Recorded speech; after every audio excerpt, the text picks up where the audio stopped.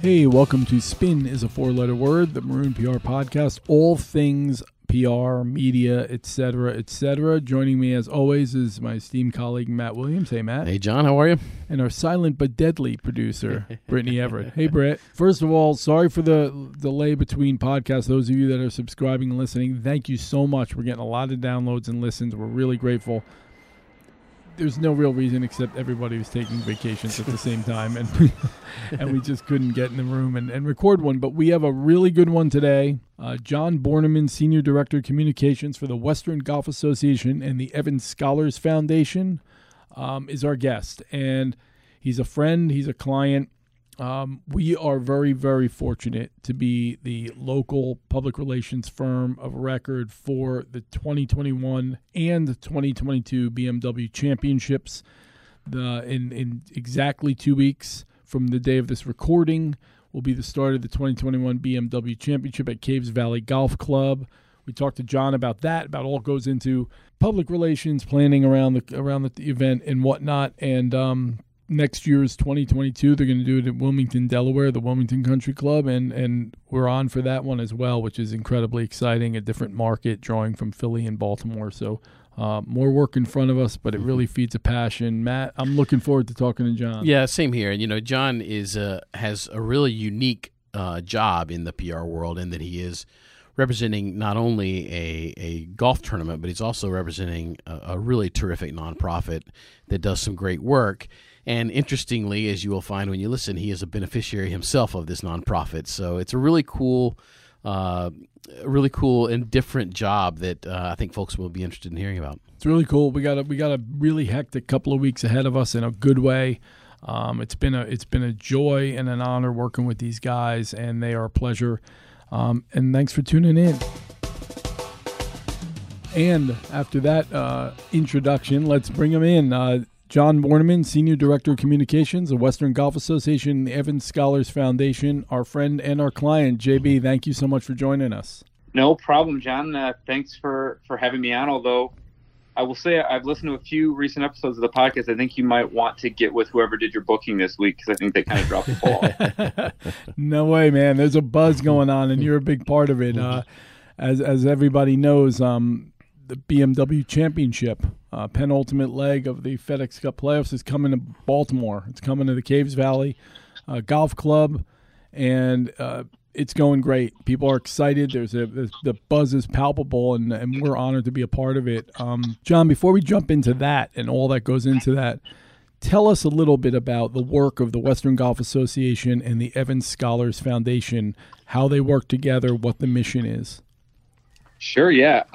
And we're excited to head to Baltimore. I'm leaving in just a little while here, so, we couldn't be more excited for the BMW Championship. But the Western Golf Association, we've been around since 1899, and back then, we really were sort of the westernmost point of golf when we were established in the Chicago area. So not so much anymore, but at the time, we were as far west as golf really went. And since then, we've kind of made it our mission to run elite championships for golfers across the country.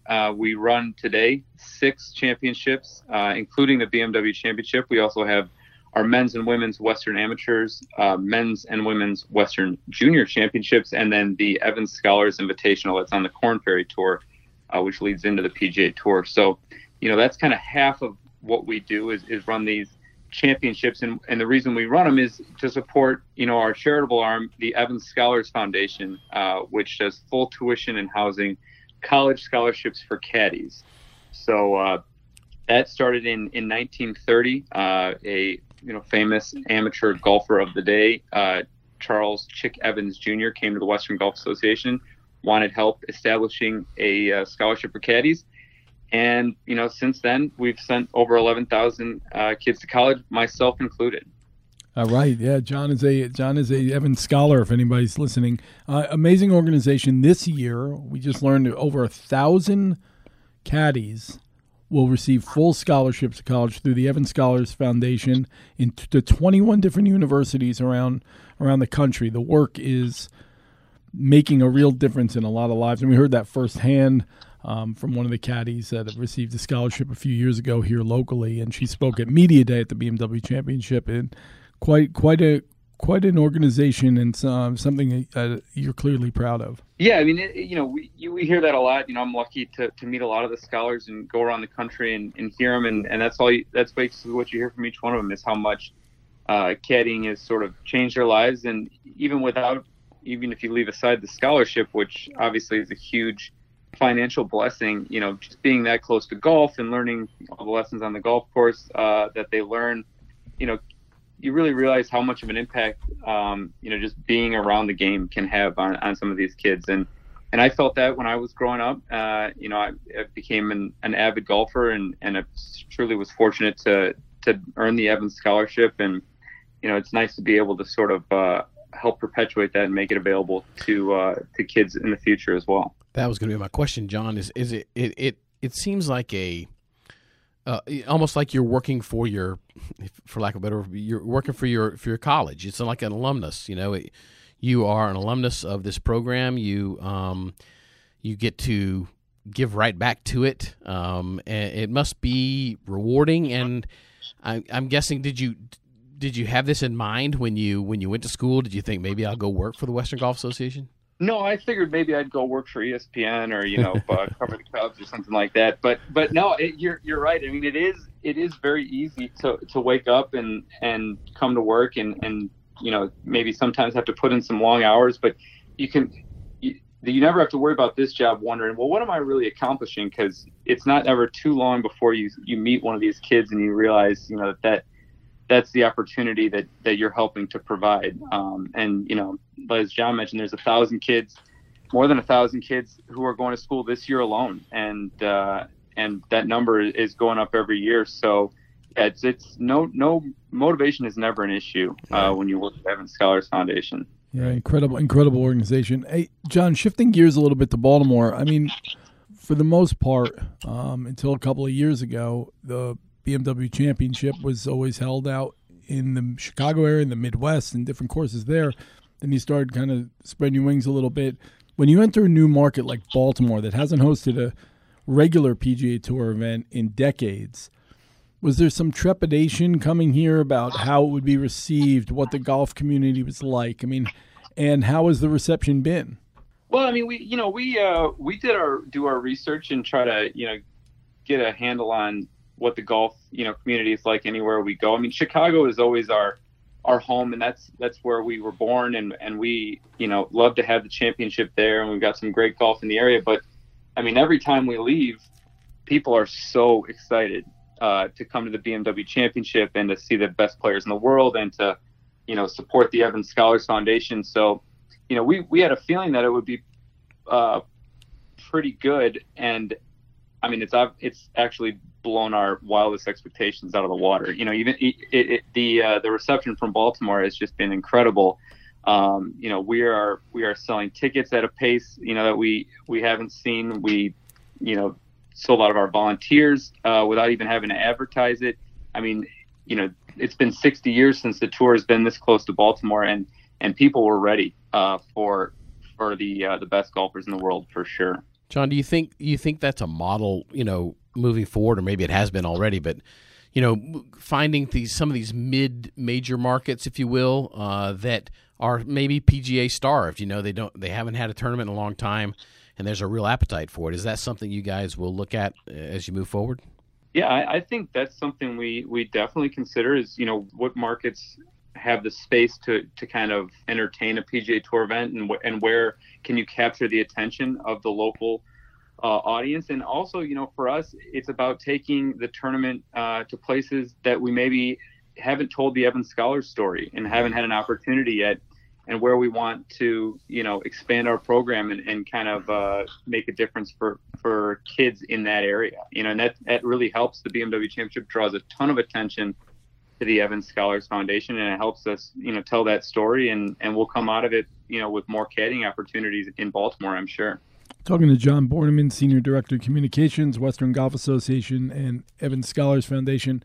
John, talk a little bit to us about some of the challenges as the tournament approaches or as the championship week is upon us.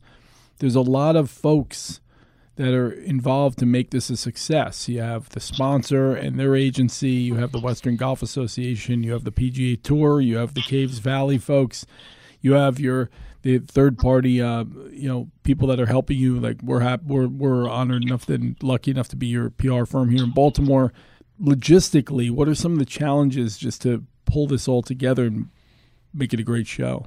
Yeah, John, I think it's just that. I mean, it's the fact that you have the PGA Tour and you have your title sponsor and you have all your other sponsors, and everybody has, their priorities and their messaging points, and it's, very important to everyone that those get addressed and they get heard. And those are, sometimes they're not at odds with each other, but they can kind of crowd each other, and you want everybody to have their time and feel like, they got a chance to tell the story they were trying to tell. So, it's just kind of making sure that everybody's working together.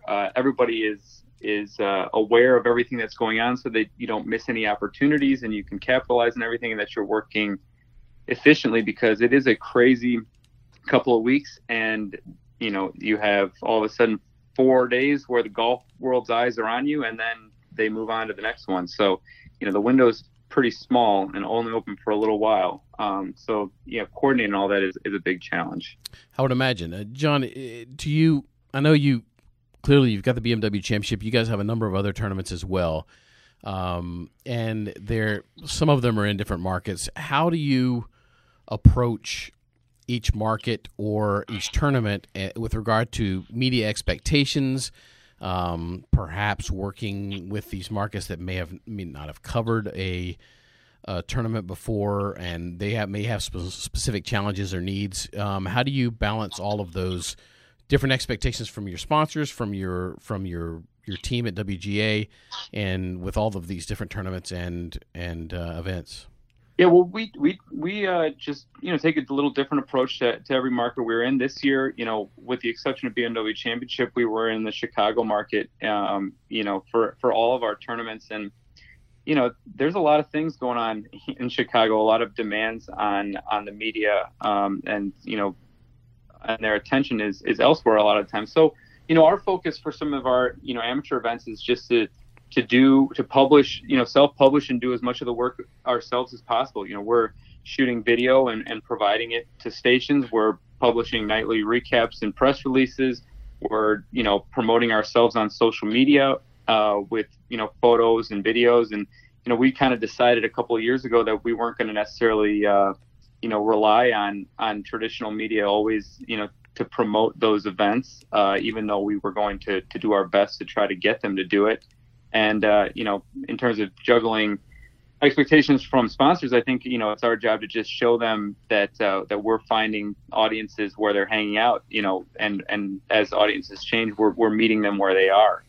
And even if it looks a little different than it did 15, 20 years ago, that doesn't mean that they're not getting their story out there just as much. Now, that's really a great segue into what I wanted to bring up, John, because you're right. I mean, I think as media continues to transition and storytelling continues to grow, there's more opportunities to tell the story, but it's not always in the traditional way in which people think. There's still value in the traditional media, the television and radio and whatnot, and print. But there's a lot more in that digital space, whether it's social media, whether it's just your owned properties like websites, social platforms, e-newsletters, like your own content creation. What have you seen? You're a young guy, but you've been in this business a few years now. Like, what have you seen in the evolution of how people are telling their stories and how they're using different properties rather than the old school, just simply press release and local media outreach? Yeah, I mean, I've seen, just in the way we've promoted our events, we're doing just a ton more on social media and video, and it's less, sometimes about what is happening at the event than what it feels like to be at the event, or sights and sounds and just the just the look and the feel of what is happening during championship week. That makes you look at it and want to be a part of it. If you're on social media and you just kind of want to be there because it looks cool, it looks fun, it looks like a high level golf event and feels big. And I think you can do that just by sharing sharing things on social and on your own websites. And if there's, if it's not just a recap of so-and-so shot 65 and leads by 2, I think that can accomplish a lot. Yeah, John, this is a topic that we talk about a lot here, and it's kind of this evolution that we're in the middle of, really, of organizations that are really controlling their own message, et cetera, and using their own owned pieces of whether it's websites, et cetera, their own social media. Does that encourage you to embrace maybe some other outlets that maybe in years past they wouldn't have embraced, that are doing their own podcasts, that are doing their own thing? And for a tournament like you guys, you've probably got a lot of media requests out there, but are you more encouraged now to perhaps accept a credential request from somebody who's running a somewhat popular, smaller podcast in a particular area that's talking about golf?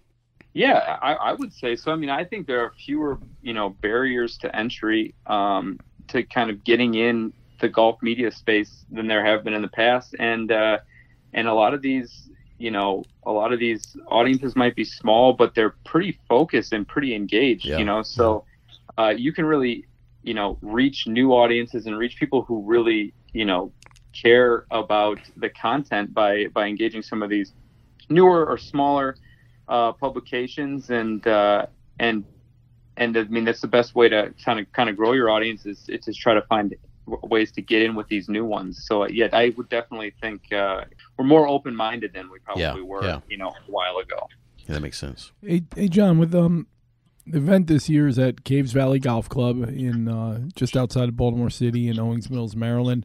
And, it's an iconic place. It's one of those places that people want to play. They're trying to get onto. Their membership and their leadership is among, the biggest leaders in the world. And whether from business or politics or whatnot, they have influence here. How's it been for you guys working with the Caves Valley leadership? I mean, Steve Fader, the chairman, really worked hard to get this event here, and everyone is grateful for his leadership throughout. And then their membership. I'm sure this isn't exclusive to Caves. It's probably every place you guys go, but there's some members that, are really not only noteworthy, but they're helpful. We mentioned Cal Ripken Jr. and John Harbaugh, the coach of the Ravens, among others. So talk a little bit about working with the club, with their leadership, with their membership, and what that's like, specifically with Caves, but generally year to year. Yeah, I mean, working with Caves has been incredible. And you mentioned Steve Fader and how hard he worked to bring the BMW Championship to Caves Valley and to Baltimore. And I mean, I think that makes all the difference when you go to a club where they, it seems like every member really wanted this tournament to be there. And I think that's reflected then in the experience you have when you're trying to set up events at the club or promote the event and have media out there. I mean, the Caves Valley experience, as they say, is second to none because, they really want to make you have a special time there. And that has extended to our media coverage of the event. So yeah, they seem really excited for the championship and the club itself is, I mean, it's gorgeous. I don't know if we've ever had a more beautiful place for a BMW championship. I can't wait to see what it looks like, with fans and the build complete and the players out there. It's going to be amazing. It's electric, and everyone around town is buzzing about it, which is really gratifying. I hate to bring up the dreaded COVID word, but I'm just curious. We finally feel like we were emerging from it. Then you got this new variant. How about these words now that were never in our dialogue before? Variant. So we got this new variant. It looks like things are still on target, but and we're going to have big crowds out there, and it's all good. But how much has just the COVID and the pandemic in the last 2 years kind of changed your thoughts in terms of messaging, in terms of steps you have to take in preparations? So talk a little bit about that, if you don't mind. Well, I tell you definitely think twice before putting down non-refundable deposits. Right. I can tell you that for sure.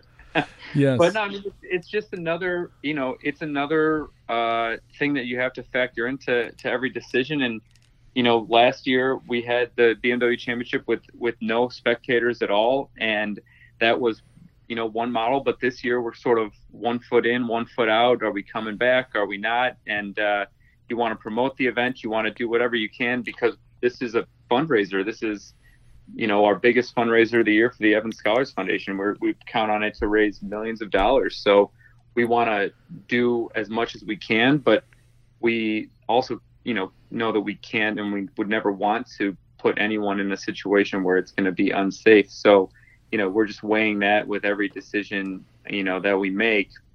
And ultimately, I think we're a little fortunate in it being a golf event that, we've got miles and miles of open air where you can go out and enjoy golf perfectly safely. So we're lucky that that's sort of the reality of Golf Spectator. But it definitely makes things tougher. And as someone who personally is also trying to plan a wedding amongst all this, I am ready for all the variants to go away. Yeah, I'll bet. Yes. John, following up on that, and for the PR folks listening to this podcast, could you talk specifically about some of the media changes with regard to COVID? I know, we've done the virtual interview room and that kind of thing. Could you tell a little bit more specifically about how that works?